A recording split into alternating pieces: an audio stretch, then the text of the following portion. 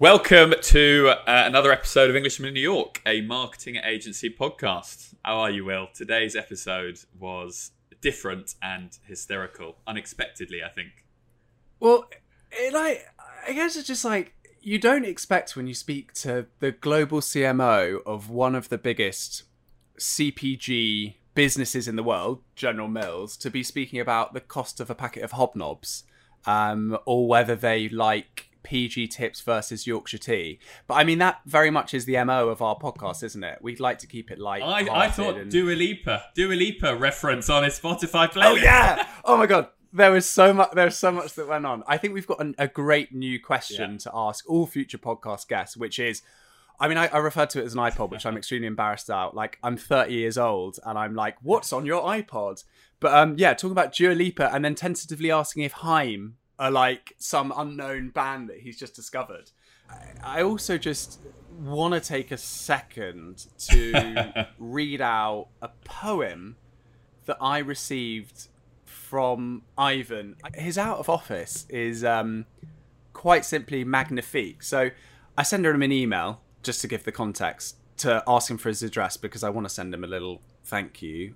I get this bounce back, this out of office. I'm just going to take a quick minute to read it out, and hopefully I'm not going to stumble upon my words. The last time I ever read a poem. Are you going to do his accent? And oh yeah, God, he's from Leeds. He's from the north, isn't he? No, I'm not going to do the accent because that's just, he'll hate me for that. Okay. But in the north of this great nation, I am doing isolation on the shores of Lake Superior, where this lockdown might be cheerier, where the skies and trees and water, two loud sons and one small daughter, will remind me life's for savouring, though the virus has us wavering.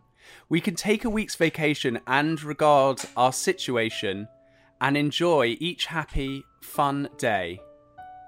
I'll be back to talk next Monday. Amazing.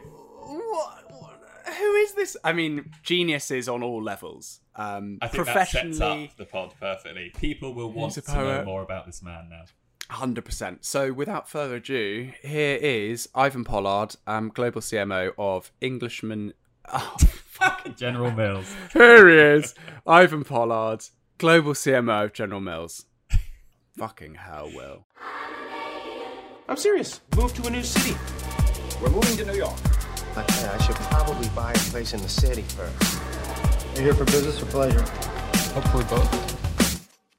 Welcome back to the podcast. Ivan Pollard, how are you? I'm very well, thank you, gentlemen. How are you? Lovely to have a Brit on. It's great. We love having an expat on.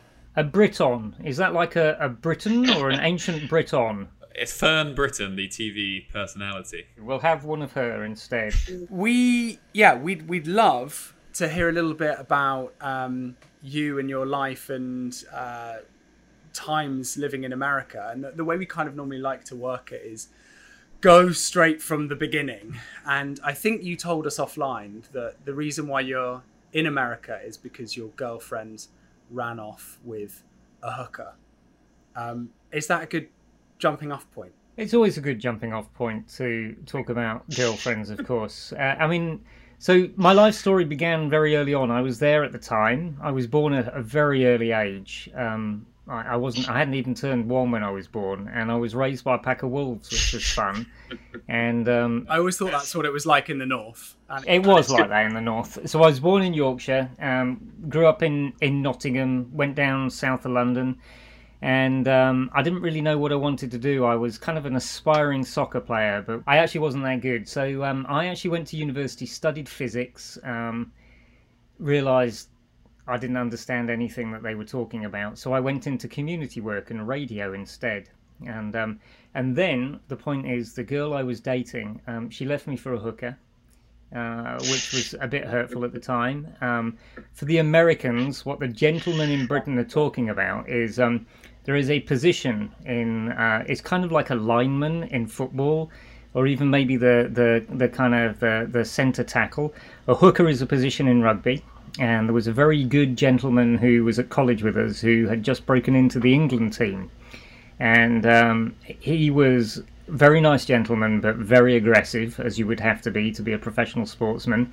When your girlfriend says, I am leaving you for person X, you go, well, thank you very much. It's been nice knowing you, because there's the best to both of you. Yeah, there's no fighting that. It's like so.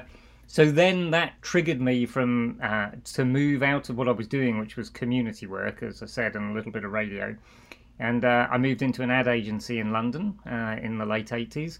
And from there, it's been 25 years of just joyous fun and good times. And now I work in America at a company called General Mills, which I adore and love and had always admired. And I'm very grateful to be working here.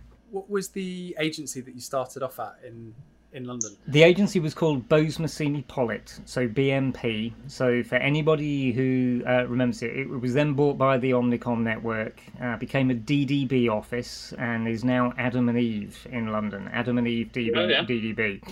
And when I joined, it was a brilliant agency that kind of did things like the John Smith's Bitter work, the Foster's Lager work, the Smash Martians, the Cresta Bear.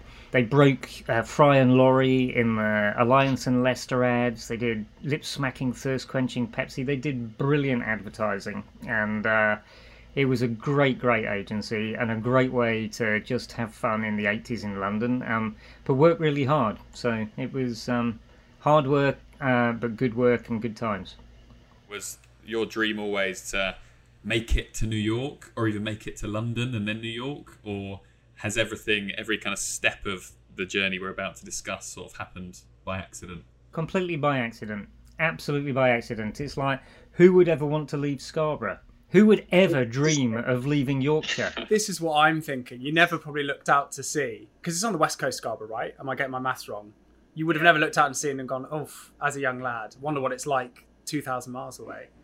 Would you, when you're living in the epicenter of the world? Yeah, it's actually on the east coast, but you're right. I could have looked out the east coast of Yorkshire and seen all the way around the globe and thought, yes, if it worked for Tom Cruise in that terrible film, it could work for me. For our American listeners, what should we, to educate them, give them some context, what should we compare Scarborough to? The Hamptons, maybe? The Hamptons, yes, before it was built. I think it's really interesting that anyone we speak to who's an expat on this show, and Nick and I as well, I don't think either of us ever had this grand desire to move to America.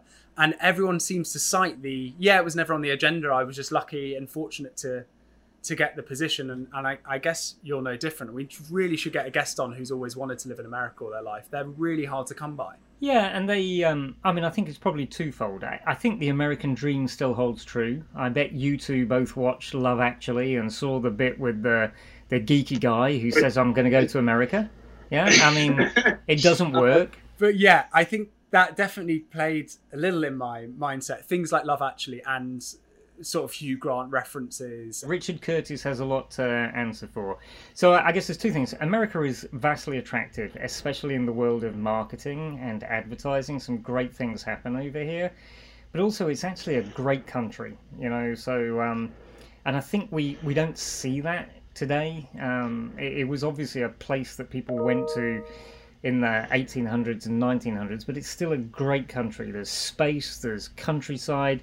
The Americans don't give themselves the credit, but they're actually very nice as people. And yet the other side of it is, but England's a brilliant place as well, isn't it? So why would you leave behind the pub, the English Premier League, nice PG tips, the Guardian newspaper, ITV, Channel 4, the BBC? Why would you walk away from that? So it's a tough trade. The NHS. The NHS is the biggest one. You must have found I mean, you said at the top of our recording that you knew the equivalent of position to a hooker in American football, which shows you have learnt a thing or two since you've been over here. But surely you've tracked down PG tips, because it was the first thing on my agenda. I've got in my cupboard, actually. I can get them out in a sec when I shut up. Hobnobs, PG tips. Actually, not PG tips, Yorkshires. Yeah, I've got hobnobs. For the benefit of the tape, Ivan Pollard's just got some chalky hobnobs out. I got hobnobs right on the table. I have a cup of PG tips right in my mug right here. Good man, that's the way to do it. It's like I didn't really leave England and come to America. I just brought England with me. You brought the best bits about England to the best parts of America, because General Mills, and I'm assuming I haven't fact-checked where you're actually dialing in from, but is Minneapolis, right? That's right, yeah. Because New York's easy. Nick, you know only too well because it was your birthday recently, wasn't it? And I know what they got you at work because I was a key decision maker in that.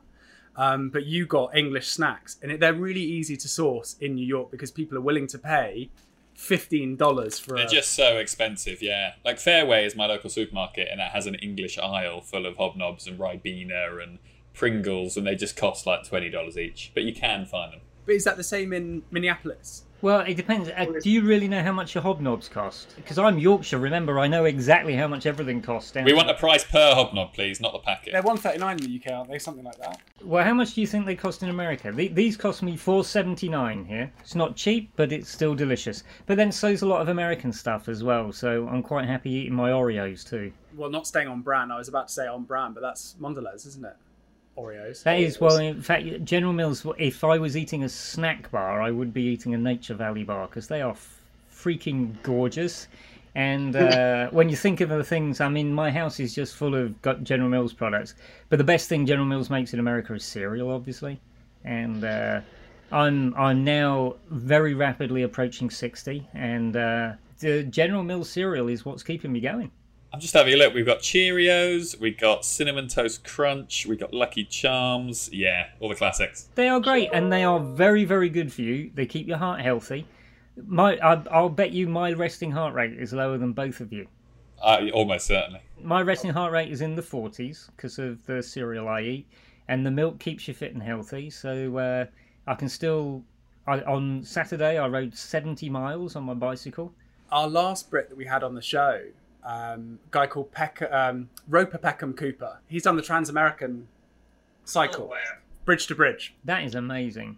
That big respect, Roper Peckham Cooper. Yeah, he was the youngest man at the time actually to do the Land's End to John O'Groats. I do think there's a there's a recurrence of people staying, the joy of just getting out and cycling a bike and going for a run and swimming in a lake and stuff like that. So it's fun. So Minneapolis is a lovely place to be. That's where General Mills is headquartered. It's in 100 countries around the world with over 100 brands, but 80% of its money comes from North America, and it's a cracking business with great people and some great brands that you'd know like Pillsbury and Betty Crocker and, like you say, Lucky Charms, Haagen-Dazs. In North America, that's handled with a Frenary Nestle partnership. But it's Haagen-Dazs is one of our brands. Old El Paso, some great stuff. Minneapolis must be particularly an interesting place to be in America at the moment, and certainly has been for the last 6 months. As it really was the epicenter of the kickstarting of the Black Lives Matter. Kickstarting is the wrong way to describe it actually, because it's been going on for a while. But maybe the hub of the unrest in America around the Black Lives Matter movement was in Minneapolis, right? I think it would be fair to say. What's that been like living in amongst it? And I don't know, are you in the city? Are you kind of in the suburbs? It must be a really fascinating place to live, because growing up in the UK, we have such a different lived experience to America, and it's just completely different dynamics. What's it been like? So you get a heightened level of understanding of kind of the deep systemic inequality in this society. And remember, I lived 7 years in Atlanta, so the deep south, and then you come to a Midwest state that is a Democrat state, and yet still the inequity in education, in civil kind of opportunity, in business, all of it is wrong. And the George Floyd thing was disgraceful. I mean, he was murdered without a shadow of a doubt. If the police had a video of somebody kneeling on somebody's neck, and they had captured that video with 20 witnesses standing around, somebody would have been arrested. And, may George Floyd rest in peace, but what he started off is he recatalyzed, because this has been going on for years, this kind of the fight for equality and fairness, and it catalyzed it in Minneapolis. And as I say, it's a state that is democratic and kind of peopled with good people, as is most of America.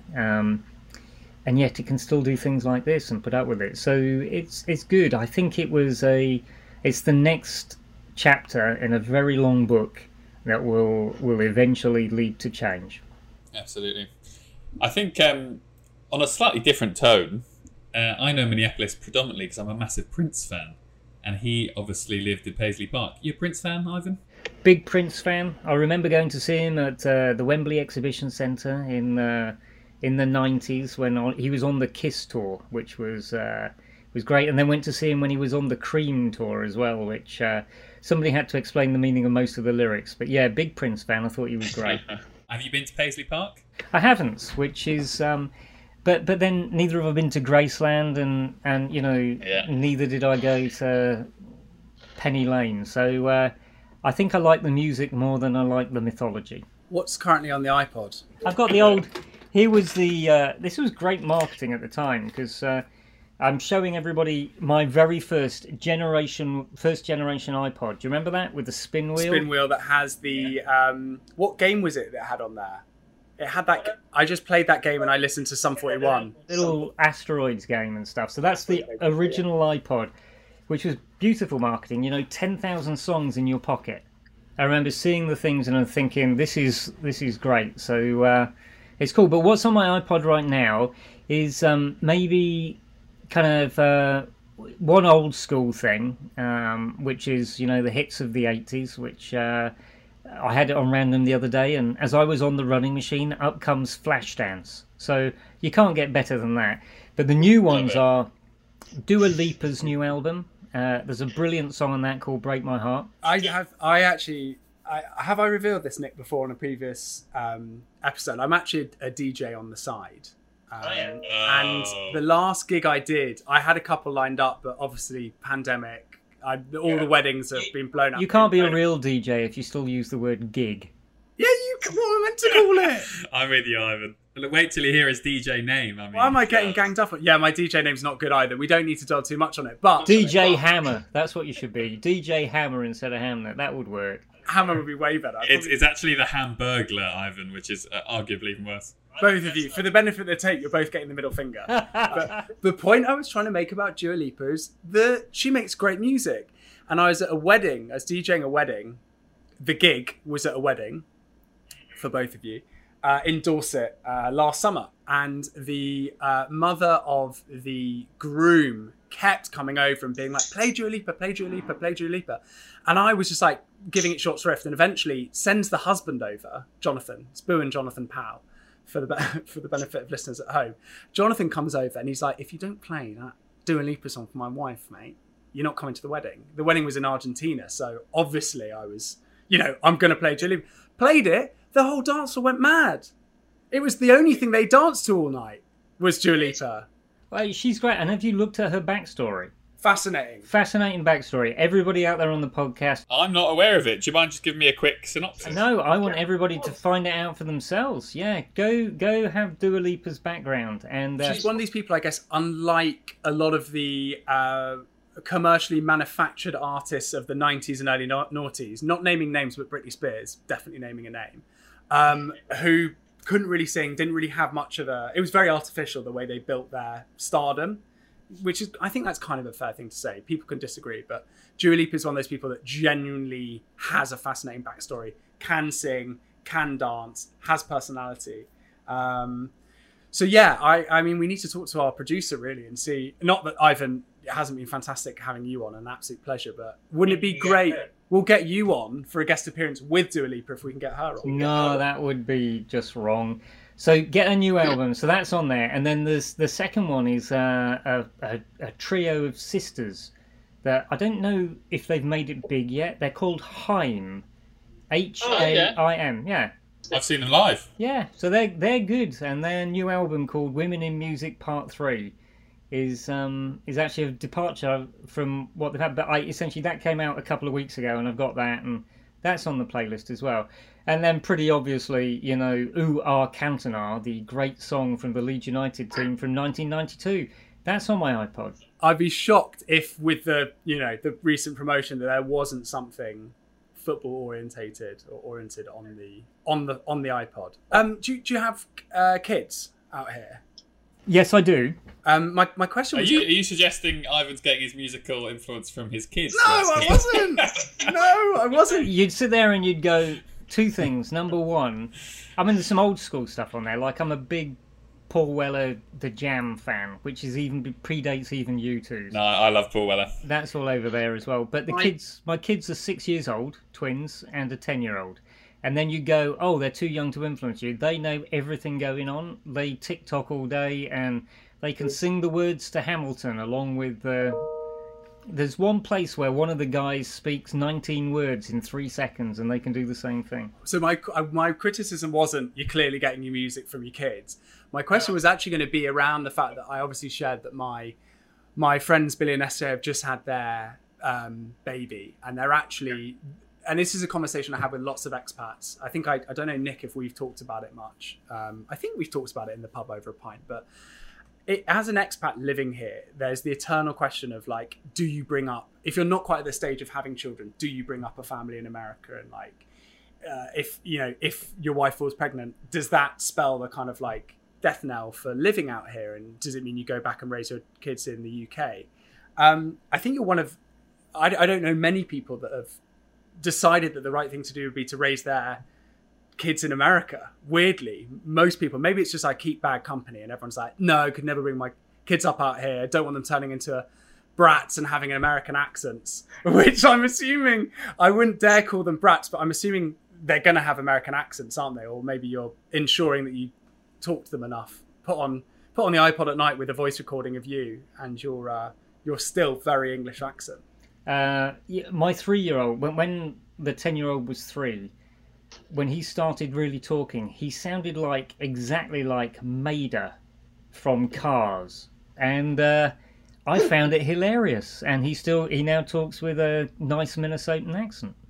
Why not? Wow. I mean, it could have happened even in... I'm just thinking Cars might be one of the first things I ever watched with my cousin. Yeah. When I was like 13, when she was born. You could have got that. He could have got that accent living in the north. Could have done. But probably. His latest passion is obviously making YouTube videos, TikTok videos, and he wants to be an actor. And so he's teaching himself accents. So I'll go upstairs and there's a Russian in the bathroom, and then the next day it's a Swede and an Australian. And bizarrely, the one that he's worst at is I'll come up and he'll go, "Hello, Dad. How are you, mate? Are you doing all right?" Like he's an Oliver Twist. It's interesting. I'm surprised that he's not wanting to be an influencer, actually, because we're seeing a lot of kids, even through our website, we get these weird messages, which are actually a bit depressing, of people saying, I want to be an influencer. How can you help me build a YouTube channel? And instead of being an actor or a footballer, that's what people want to be now. Yeah, and that's what they're doing. He sees it as a route to, you could idolise Evan Tube or, Jojo Siwa, and you can see where they've got to, or Bieber, and, the internet is a great thing. And, the 6-year-olds are making TikTok videos. Obviously we're not letting them post them, but they believe that is what you do to make friends. Yeah, it's fascinating. And the talent I find unreal. Like, I didn't realise that humans had the propensity to dance so well or like sing so well or lip sync, or like the creativity on display is amazing. I don't personally TikTok, but I have a girlfriend who I think the first thing she does every morning when we wake up is, rather than give me a kiss on the cheek or go and make me a cup of coffee, is fire up TikTok for 30 minutes of content. And I'm just always blown away with she's just so transfixed on it. But you're right about the creativity. The tools that people have at their disposal now to express themselves and connect and imagine things, that is amazing. The pressure to be creative and to stand out, I think, is another thing that we're not managing very well. So it's I think it's fascinating to think what impact this is having on the brains of people who are growing up right now. Yeah, it's really interesting. And on that, sorry, Nick, to jump on one more time, I can see you've got a burning question. I just saw that PepsiCo brand Doritos is about to launch, or has just launched, a campaign which is trying to get members of the public to design and create their next advert. And I think there's a cash prize of something like $150,000 to design, to build their latest advert. And I imagine at a time like this, it's a super smart initiative because production's difficult right now, a bit of an understatement. The classic TV ad is a difficult thing to produce, or it's hard to produce it in the same form as you would have done last year or years prior. And the dearth of creators out there who could potentially build it is more than it ever has been because of things like YouTube's rise and the rise of creators on YouTube and things like TikTok. I'm really interested to see the results of that. Well, number one, dearth, the right word? The dearth is you mean the surfeit, the plethora, the cornucopia, the richness, the fertile, fecund ground. Someone's been getting the thesaurus out, haven't they? Oh, I told you, 1970, so it works. His first of all, that is one of the oldest tricks in the book. It's been going on since the 1920s. Wow. Crowdsourcing advertising and getting people to produce them and all this sort of stuff. I mean, that agency I told you about, they had some of those things around Alliance and Leicester in the 80s, but it's been going on forever. What I do think is there's a richness of talent out there that, by the way, is not just there's professional talent out there that's working from home who can make an ad. And to go back to Dua Lipa, if you want to watch what is possible today, watch Dua Lipa sing Break My Heart on the Jimmy Fallon show with her boyfriend making the video for it. And it looks better than anything I saw growing up on Top of the Pops. It's amazing, and it's just home video. And, using his digital camera and a phone and a little bit of computer software. So yeah, you can make great things happen out there, and I think that it's an interesting thing for Doritos to capture that. For instance, General Mills is one of our brands is using, to go back to the George Floyd, we're kind of promoting four black voices, young black voices on TikTok, and as they elevate their story and elevate their voice with our help to promote them, as they get more viewers, we'll start creating a fund that goes and funds creative talent, black creative talent at colleges in North America. And the quality of what they're able to do is amazing. When we're talking about TikTok and all these new emerging platforms, as a global CMO, I guess increasingly social is becoming a more prominent, important part of your strategy across the board. How much of your role is ensuring you are up to date on those emerging platforms and what that younger audience is trying to do? Well, I think that we don't think platform first, we think consumer first, pretty obviously. Where are the people that we want to connect to, and what are they doing, and what influences them? So you talked about influencers earlier on. Influencers are everybody from LeBron James to my 6-year-old doing TikTok. You've got to pick the right one for the consumer on the right platform with the right message. So I think you're onto something, Nick, that goes, the way you connect with your consumer is increasingly dynamic. You can't plan 6 months out for what's going to happen. I mean, we're talking about TikTok now, reputedly 2 billion downloads on TikTok around the world. But anybody remember Yik Yak? Yeah, I think I know the name, yeah. Yeah, you think of the name, and that was the hot thing 2 years ago. And, so you got to be dynamic all the time and understanding exactly how to do it, and sitting there going, the average age of somebody on Facebook who's still sort of like active and using it is way over 38 now, I think. So you have to stay relevant, connected to it. But equally, you have to stay on top of what's happening with Peacock and NBC Universal in North America, and how, live streaming the Premier League is actually just turning into an like we said, an individual TV ad that I could use data to personalize not just the connection, but also the content and the offer, and I can tie it immediately back to purchase on a phone. So you've got to stay on top of all of that. But as a CMO, I need to be aware of what can happen, but I need to be able to empower and enable all the people that I support to actually activate it. So it's not, you can't sit on an ivory tower and pretend that you don't know what consumers are doing in the supermarket or on their phones. What is your day-to-day? Ivan, because we speak to CEOs and CMOs, but you are not just the CMO, but you are a global CMO, which is obviously includes a huge number of territories for General Mills. But then I look at the number of brands under the umbrella, and it is hundreds. So how on earth are you the focal point for all of that? What do you do day to day?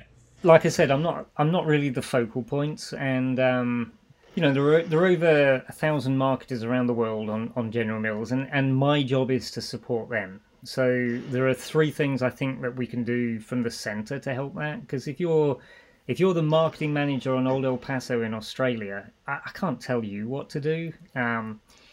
No way. Like we said, it's dynamic, it's moving all the time.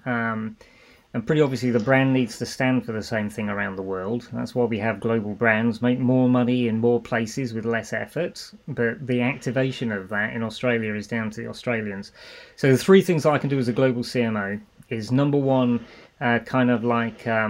provide essentially the capabilities to keep pushing the tools and the practices and the training for people to kind of keep things moving forward. The second mission I'm on is to elevate creativity, because for all of the stuff about data and digital, you can connect with me in the most brilliant moment, but if you say the wrong thing, I'm less likely to act. So creativity is still important. And then the third thing together is wire together a community so ideas can spread. So that's what I do as a CMO. And then at the center, you can set strategic leadership, you can leverage scale, and you can seed innovation too. So we do a bit of that. On the CMO title and on this topic, I read so much day to day in industry press about the demise of the role of the CMO, and loads of companies just doing away with it. Particularly during the pandemic, I've seen loads of CMOs step aside, not being replaced at quite sizable businesses globally and nationally. Why do you think that is, that some companies see the need for having the role and others just don't get it and have got rid of it and haven't had it for the last 5 years or so? Well, so as we've been on this video call, Nick's been drinking his Coca-Cola. They got rid of the title CMO a couple of years ago, and now they brought it back. So if you think that the advent of digital has got rid of the need for marketing, then either you're in a very different business because the product will speak for itself, or you've got no competition. If you do not have a marketer helping drive marketing, your business will not fare as well. So still over 70% of the Fortune 500 companies have a chief marketing officer. And even when they change the name of it to Chief Growth Officer or Chief Engagement Officer or Chief Experience Officer, it's still marketing. So it's a tweak to the job title more so than the actual role and function. But we also, as an industry, need to sort out the kind of the best symbiosis between the old skills of a traditional marketer and the new skills of a data and analytics person and those capabilities. And when you get those working together, the symbiosis creates things of the size of Amazon. And when you get it wrong, you create things like Yik Yak. Okay? So there's a technology-based platform that didn't succeed. Why not? Well, because they never marketed it. So I suppose what is next for you, Ivan? We've sort of covered this life story, and you've obviously been in the US quite a long time. Are you planning on being in Minneapolis for quite a while? Are you planning on kind of heading back to the UK at some point? I don't know, is the honest answer. I mean, there's a lovely Schopenhauer quote that was like, mankind and humankind spends too much time either reflecting on the past or anticipating the future, and therefore misses the moment of the present. And I've always lived my life like that. Whatever comes along, I've actually honestly never had a plan or an ambition, apart from being a ballet dancer when I was 6, but that was another story. And I think you just make the most of what lies ahead of you. And my whole theosophy is have a good time and help others have a good time. And if that works, it will take me where it takes me. My family's here.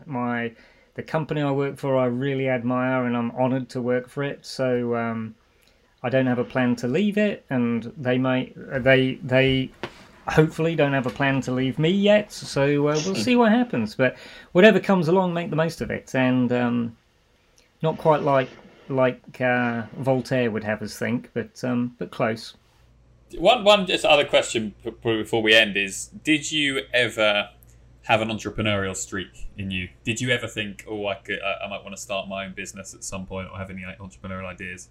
No, I didn't, but that doesn't mean that I didn't start my own business, which I did with two friends in the early 90s. We created a company called Unity and coined the phrase connections planning, and started doing owned, earned, shared and paid and integrated media thinking. So how do you apply media principles? We were all media folk, to the advent of digital, but also what would happen if you changed your packaging and put a name on the front of a Coca-Cola can. So those were the sorts of things. We started that off, and we sold that company, and after 6 years, and that was a very successful company. We used that kind of company to do the communications planning, the connections planning, to launch episode 1, 2 and 3 for Star Wars all around the world. You get to go to Lucas Valley Ranch, sit at a table, meet George Lucas, and he asks your advice. You kind of feel pretty cool as an entrepreneur that you started a company that did that. Hang on a minute, we need to dig into this a bit more. So you went and met George Lucas and probably some of the other cast members, and they entrusted in your young business to launch Star Wars. Tell us a bit more about that. Who did you meet? I worked for Wyden and Kennedy for a while in Amsterdam, and I worked with a brilliant guy called Jim Ward on the launch of Windows 98. That's how long ago it was, where we used the Rolling Stones to sing Start Me Up, because it was the first iteration of the start button on Windows. Jim went on to be the international marketing director of Lucasfilm, and I'd started my company, and he phoned me up and he said, would you be interested in coming over and talking to me? And remember, this is the internet just starting. So I went over to meet him. I thought he might have been winding me up because I had to go to Skywalker Ranch on Lucas Valley Road, and I was like, yeah, that's probably... It's probably not real. But I turned up, and it was an amazing adventure, and... there's things that I can't talk about, but the things you can is turning up on Skywalker Ranch and meeting with Jim and George Lucas, and they asked, how would we think about getting the franchise back up and launching it. And obviously it was so they ran the first ever webisodes when you couldn't even play video full screen on your computer. I mean, Jim was a genius, and he just needed us to help shape the package about what you do, what you pay for, what you don't, how you use PR, how you use what is, influencers in those days. You could even go back and still watch on YouTube the webisodes about the making of episode 1.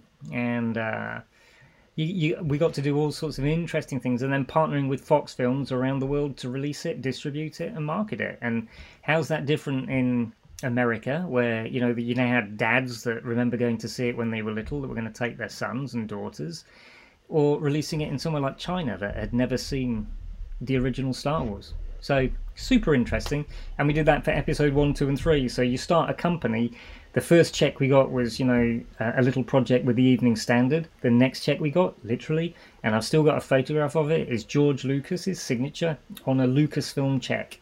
Wow. We love a celeb anecdote on this podcast. Before we end, any other celeb anecdotes?